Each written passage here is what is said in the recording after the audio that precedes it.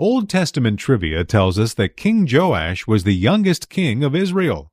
What it doesn't tell us is that he would be the last hope for the birth line of David, and that he was hunted to see that God's promised heritage would not continue or lead to the birth of our greatest ruler, King Jesus. Welcome to Every Last Word, a radio and internet program with Dr. Philip Ryken, teaching the whole Bible to change your whole life. Today we continue our studies in 2 Kings and the life of the prophet Elisha by learning how a young king demonstrates and foretells the life of the Savior to come. Phil, today in the message we hear about the birth of the next king of Israel in Joash. It reminds us of a lot of other stories we've heard about kingly births. Why is this kind of story so popular? Well, Mark, you could just come up with dozens of examples from world literature or from the movies even about the story of the birth of a king, and particularly a king who is hidden in obscurity and then rises to greatness. I mean, think of the story of King Arthur. Nobody knows anything about Arthur until he draws the sword Excalibur. Or think of the story in Star Wars where Luke Skywalker actually turns out to be this Jedi warrior. Well, you know, like a lot of the other great stories in the world, it's a story that we first hear in the Bible. And a good example of that is the story of Joash. Well, Phil, how do we respond to people that tell us the Bible is not the originator of these common stories, but just another imitation in a long line of humanity's folklore? Well, Mark, I think it's clear that there are echoes of the great stories of the Bible in literature from the whole world over, including the ancient stories that were passed down by word of mouth. But I think the important thing to say is this: the stories in the Bible are true stories. This is history. And this is a good example in today's passage as we look at the story of King Joash. He's a historical figure. You could confirm that even from other historical records. The important thing about him is he is in the direct line of King David leading to Jesus Christ, who also came from a very obscure background, but turned out to be the King of all kings. Phil, thank you. Let's turn in our Bibles now to 2 Kings chapter 11 and listen to God's word for us today. We come this morning to what may sound like a familiar story. I wonder if the story does sound familiar. The boy is born to be king, and yet someone else has usurped his throne, and his life is in danger. As the boy is still an infant, loyal friends come and rescue him. They rescue the rightful king, and they take him into their protective custody. And then when the time is right, they reveal the identity of their king, and they defend and fight for his honor. The king takes his royal weapons and ascends to his rightful throne. One reason this story might sound familiar is because it's been repeated many times in world literature. There are many variations of this same story. Many of the legends of King Arthur follow something along this line. Arthur is the son of Uther Pendragon, and he is born rightfully the king, and yet for many years remains in hiding until he takes his sword Excalibur and fights to defend his kingdom. C.S. Lewis tells a couple different versions of this story in his Narnia Chronicles, or even Star Wars with the story of Luke Skywalker, who eventually becomes a Jedi warrior, is a variation on this same theme. But like a lot of the really great stories, the story is first told in the Bible. And the original boy born to be king was Joash. He was delivered from death by friends loyal to the monarchy. He was raised in secret. And then when the time was right, his enemies were defeated and Joash became the king of the Jews. This is not simply a quaint story about a boy born to be king. It's not even simply the answer to that old Bible trivia question about the youngest person to be crowned the king of Israel. No, the stories of the Old Testament kings are intended to teach us about the kingdom of Jesus Christ. The good kings show us who a king is and what he does and how he ought to be served and so forth. And they all point forward to the coming of King Jesus, and especially those kings like Joash who were the sons of David. The story of Joash is no exception. It's the history of a king coming into his kingdom, told in 6 acts. As we remember this story, we want to be thinking along the way of the ways in which this story tells us about King Jesus and about his kingdom. Verses 1 through 3, we have a king preserved. In verses 4 through 11, a king revealed. In verse 12, a king anointed. In verses 13 to 16, a king avenged. In verses 17 to the first part of 18, a king covenanted. And then finally, the king enthroned from 18 to the end of the chapter.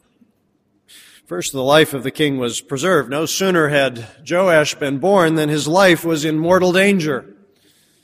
When Athaliah, the mother of Ahaziah, saw that her son was dead, she proceeded to destroy the whole royal family. Now, you have to understand that Athaliah was the Jezebel of Judah. Like mother, like daughter. She was the daughter, very likely, of Jezebel herself, and she had the same unquenchable lust for power. When she heard that her son, the king Ahaziah, was dead, she vowed to become the first and only queen of Judah by any means necessary. She even had her own grandsons, her own flesh and blood, systematically executed so that she could take the throne. But that's not the shocking thing. No, the shocking thing is that Athaliah almost destroyed the house and the line of David. Now remember that God had promised to David an everlasting kingdom. Your house and your kingdom will endure forever before me. Your throne will be established forever. That promise first made to David had been repeated just a chapter or two earlier in 2 Kings chapter 8, when Jehoram became the king of Judah. We read in verse 18 that Jehoram did evil in the eyes of the Lord nevertheless. For the sake of his servant David, the Lord was not willing to destroy Judah. Yet as we come to the first verse of chapter 11, we have to ask if this promise has now been defeated. For in this first verse, it sounds as if the promises to David have all failed. If Athaliah has indeed destroyed the whole royal family, then David's kingdom cannot endure forever. His line has been extinguished. There will be no son of David to sit upon the throne, no Messiah, no kingdom of our Lord Jesus Christ, and we will all live miserably ever after the end. But you see, Athaliah did not quite destroy the whole royal family. No, may God be praised. As we come to verse 2, we discover that the rightful king has been spared. Jehoshaphat took Joash and stole him away from among the royal princes who were about to be murdered. She put him and his nurse in a bedroom to hide him from Athaliah, so he was not killed. Long live the king. Jehoshaphat was Athaliah's half-sister, a princess in her own right, and one of the great heroines of the Bible. First, she hid her nephew Joash in the room, actually in the palace, where they kept the palace bedding. Then, with the help of one of the nurses, she eventually smuggled him from the linen closet to the temple, where he remained hidden for 6 years while Athaliah ruled the land. And you see, for this time, David's eternal kingdom depended upon the survival of that little boy. Indeed, the salvation of the whole world was hanging by that slenderest of threads. But that slender thread was the unbreakable cord of the promise of Almighty God. And in keeping with God's eternal plan, this brave, resourceful woman saved the house of David and preserved the life of the king. Now, the boy king was raised in secret, his royal identity unrecognized, and yet there was one man who knew who Joash was. It was Jehoiada, the priest, who was God's man and the king's man, loyal to the death. Eventually, the time came for the king's identity to be revealed, and in the 7th year, Jehoiada sent for the commanders and the guards and had them brought to him at the temple. Well, the first thing Jehoiada needed to do was to make sure that these men were loyal to the house of David. So he made them swear an oath of allegiance to God and to king. Then, as we read in verse 4, he showed them the king's son, and the king was revealed. Now, there was a special reason why Jehoiada knew who the king was and why he was able to vouch for his royal identity. We don't read it here in 2 Kings, but it is mentioned in the book of Chronicles, 2 Chronicles chapter 22, where we read that Jehoshaphat hid the child from Athaliah, or rather Jehoshaphat, the wife of the priest Jehoiada, hid the child from Athaliah, so he remained hidden with them at the temple of God for 6 years. You see, Jehoiada was Jehoshaphat's husband. And together this godly couple served as foster parents for Joash. When the time came, Jehoiada was able to vouch for that boy which he had raised as his own son. Once the king was revealed in this way, Jehoiada gave the soldiers his plan for anointing him as king of Judah. He said, "This is what you are to do. You who are in 3 companies that are going on duty on the Sabbath, and you who are in the other 2 companies that normally go off Sabbath duty, are all to guard the temple for the king. Station yourselves around the king. Anyone who approaches your ranks must be put to death, and stay close to the king wherever he goes." You can see that Jehoiada was a shrewd man. He was very careful not to arouse any suspicion. During the week, there were 2 companies of soldiers at the palace and then 1 company of soldiers at the temple. But on the Sabbath, the situation was reversed. They had the changing of the guard on the Sabbath, and then 2 bodyguards went to the temple and 1 remained at the palace. Jehoiada's plan was that while all of these maneuvers were going on, that this would be the perfect time to anoint Joash as king. He had the perfect cover. He waited until the troops were finished with their maneuvers and everything went according to plan. At the time of the changing of the royal bodyguard, 2 companies of soldiers reported to Jehoiada, and instead of going home, the off-duty soldiers stayed at the temple to help cordon off a ribbon of security around the king. Jehoiada gave the soldiers those special weapons which were stored at the temple, which were the proof of royal identity. They had belonged to David, were symbols of his kingly authority. They showed that this was not some quest for power or some unwarranted coup, but this was a matter of the rightful king being restored to his throne. Once the temple was secure, Joash was anointed. He was brought out into public and openly acknowledged to be the king of the Jews. Jehoiada brought out the king's son, and he put the crown on him. He presented him with a copy of the covenant and proclaimed him king. And they anointed him, and the people clapped their hands and shouted, "Long live the king." Now, there were 2 things very significant about this anointing. One is this document which Joash was given, not actually a copy of the covenant, for the word covenant does not appear in this verse in the Hebrew. Instead, it is called a testimony, and most likely it was a copy of God's instructions for kings, which are listed in the book of Deuteronomy, chapter 17. And according to God's law, the king was not only to read these instructions, he was to recopy them for himself and to obey them. And he was to write for himself this scroll of a copy of the law taken from the priests, and he was to read it all the days of his life so that he would learn to revere the Lord his God and follow carefully all the words of his law. And of course, that is what we find here in 2 Kings chapter 11, that the priest hands to the king a copy of God's testimony. The other significant thing about this coronation is the popular support which Joash received. Once he was anointed as king, his loyal subjects greeted him with loud applause and with fanfares of trumpet, and with joyful shouts of acclamation. "Long live the King!" they shouted. "Long live the King!" In fact, they made so much noise that they could be heard down at the palace.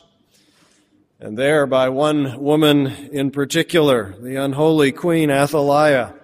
Well, once she heard all the ruckus, she went up to the temple to see what all the fuss was about, and there she received undoubtedly the shock of her life. She looked, verse 14, and there was the king standing by the pillar as the custom was. The officers and the trumpeters were beside the king, and all the people of the land were rejoicing and blowing trumpets. Well, the sight of this newly crowned king surrounded by soldiers and supported by the general feeling of the public was more than she could bear. She tore her robes and she cried out, "Treason! Treason!" But of course it was nothing of the kind. Anointing Joash as the rightful king was patriotism to God and to his kingdom. And the real traitor was Athaliah, who set herself over against God and his anointed king. Therefore, Joash needed to be avenged by her death. When he saw her, Jehoiada the priest ordered, "Bring her out between the ranks and put to the sword anyone who follows her." The soldiers carried out this command. They carried her outside the precincts of the temple because even in this act of vengeance, Jehoiada was a righteous man. He was careful not to dishonor the Lord by the shedding of blood on holy ground. But the priest had said she must not be put to death in the temple of the Lord, and so they seized her as she reached the place where the horses enter the palace grounds, and there she was put to death. Well, once the king had been avenged by the death of Athaliah, he was covenanted. And you see, we'll come back to this at the end, but we need to be thinking all along of the ways in which this reminds us and teaches us about the coming of King Jesus. Now, when I mean covenanted, I mean that he was bound to God and to his holy people by a holy covenant. Jehoiada then made a covenant, this is verse 17, between the Lord and the king and people, so that they would be the Lord's people. He also made a covenant between the king and the people. You see, it was a three-way covenant. There were three parties to it, God, the king, and the people, and each party to this covenant had promises to keep to each of the other parties. For his part, God promised to establish the king's throne forever. He also promised the people the greatest of all his blessings, that they would be his people. The people in turn promised to serve the Lord and to remain loyal to his anointed king. And as for the king, he promised to follow the Lord with all his heart and to regard his loyal subjects as his brothers. In this way, God and the king and the people were bound to one another by a solemn covenant. You may remember that the Jews had renewed their covenant before under Moses and under Joshua and under Samuel, and now they were doing it under Jehoiada. They were swearing allegiance to their God and to their king. The reason they needed to renew their covenant is because they had been failing to keep it. It was all because of their sins. Under Athaliah, they had turned away from God to worship Baal. Now they needed to turn back to God. The only way to do that, and listen to this because this is for our practical application, the only way to turn back to God is to confess your sins and to recommit your life to God all over again. Of course, the kind of commitment which God demands is total commitment. His covenant is exclusive. He demands absolute allegiance. He will not share his affections with any other god. That is why once the people had renewed their covenant with God, they went to the temple of Baal and tore it down.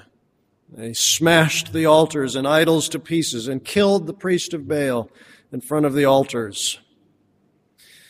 Now, this is not the same temple which Jehu destroyed in 2 Kings chapter 10, as we studied last week. That was the temple which Ahab had built up in the north in the kingdom of Israel. This was another temple to Baal, built in Judah, in the south, among God's own people. And very likely, as we know from other historical records, built by Athaliah herself. And the most important thing to know about this temple of Baal is that it was destroyed. For when God rules through his covenanted king, order is restored and worship is reformed. And then finally, the king was enthroned. There was a great royal procession from the temple down to the palace, all of the guards and all of the priests and all of the people following in the train of Joash. Once they arrived at the palace, Joash ascended up to that throne which was his by rights, and he took his place on the royal throne, and all the people of the land rejoiced, and the city was quiet, that is to say, peaceful and at rest, because Athaliah had been slain with the sword at the palace, and Joash was 7 years old when he began to reign. Thus the boy king was preserved in infancy and revealed by the priest and anointed in the temple and avenged against his enemies and covenanted to his people and enthroned over Judah. And there was joy and peace for God's people. That is the history of Joash. But you see, of course, that it is also the history of Jesus Christ, whose kingship is explained in these histories of the Old Testament kings, both by good example and by bad counterexample. The king that God has always had in mind for his people is his own Son, the Lord Jesus Christ. So consider all the parallels between Joash and Jesus. Jesus Christ is the king preserved. Like Joash, he was born to be the king of the Jews, and yet from the very time of his birth, his life was in danger. You remember how it was. King Herod was jealous, and by any means necessary, he wanted to eliminate this Jesus, and so he killed all the baby boys in Bethlehem. The king's life was preserved. His brave parents took him down to Egypt and kept him in hiding until it was safe for him to return. And of course, Jesus eventually became the king revealed. His royal identity remained a secret until it was time for him to come into his kingdom. And then he came, preaching the kingdom of God. And the more he taught and the more miracles he performed, the more people understood that he was not merely a carpenter from Nazareth, but that he was a king come down from heaven. And eventually they worshiped him as their king. They shouted, "Blessed is the King who comes in the name of the Lord." Jesus Christ is the King anointed. His anointing took place at the beginning of his public ministry. John the Baptist took Jesus down into the Jordan River and baptized him with water. And as soon as Jesus was baptized, he went up out of the water, and at that moment heaven was opened, and he saw the Spirit of God descending like a dove and lighting on him. And a voice from heaven said, "This is my Son, whom I love. With him I am well pleased." And in this way, Jesus was anointed by the Holy Spirit to be the Savior of the world. As he said himself not long afterwards, "The Spirit of the Lord is on me because he has anointed me." Of course, Jesus is also the King avenged. By the grace of God, the great and terrible day of his vengeance has been delayed. But it will surely come. And on that dread day, everyone who stands against God and against his anointed king will be thrown down. For the Scripture says, "He, that is Jesus, must reign until he has put all his enemies under his feet." And Jesus Christ is the King covenanted. He is bound both to his Father and to us by solemn promises of love. God the Father promised to give his Son an eternal throne and a kingdom of people for himself. And for his part, God the Son promised perfect obedience to the law of God. He even promised to suffer all of the penalties that we deserve for breaking that law. Jesus met all of the demands of that covenant of grace, kept covenant with God so that we could be his people. But here is the great mystery. That covenant was sealed with Christ's own blood. So that at the Last Supper, he took the cup and invited his disciples to drink, and he said, "This is the blood of my covenant, which is poured out for many for the forgiveness of sins." And of course, Jesus was speaking about the cross, where he suffered the whole judgment of God against our sin. You see, the covenanted king was the king crucified. But Jesus did not remain on that cross, nor did he remain in the dust of death, but he was raised again on the third day. And he ascended into heaven, where he sits on the right hand of God the Father Almighty. For Jesus Christ is the King enthroned. And this is Hebrews chapter 1, after he had provided purification for sins, he sat down at the right hand of the Majesty in heaven. And there he sits on that throne of authority and rule and dominion over heaven and earth. You see, the King of Kings has come into his kingdom. God has exalted him to the highest place. There he will remain, and there he will rule for all eternity. And what then remains, we might ask, what then remains for us to do or to say? Well, you have to realize that from beginning to end, this coming into the kingdom of the rightful king has all been the work of God.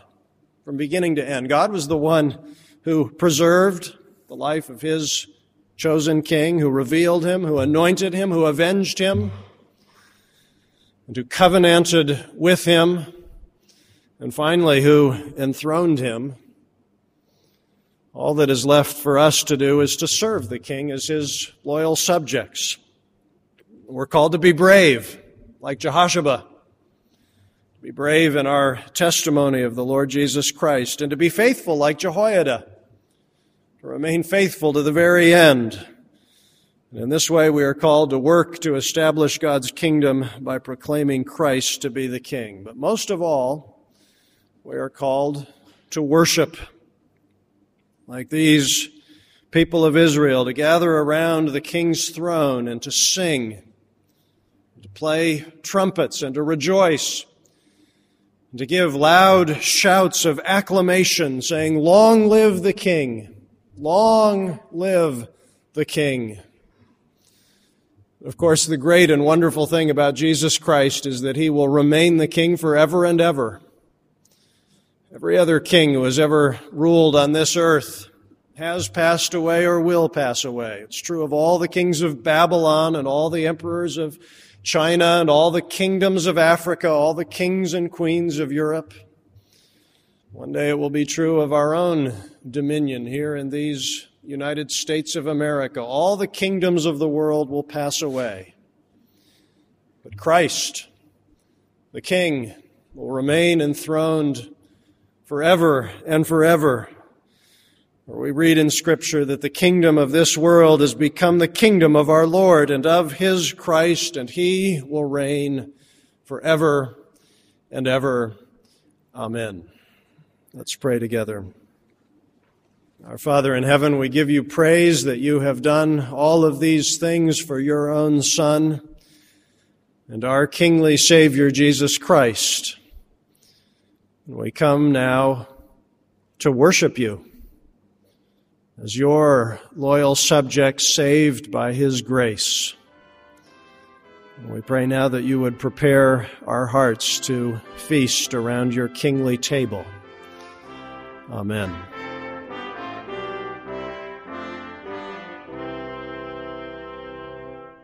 You have been listening to Every Last Word, a ministry of the Alliance of Confessing Evangelicals, featuring the Bible teaching of Dr. Philip Graham Ryken.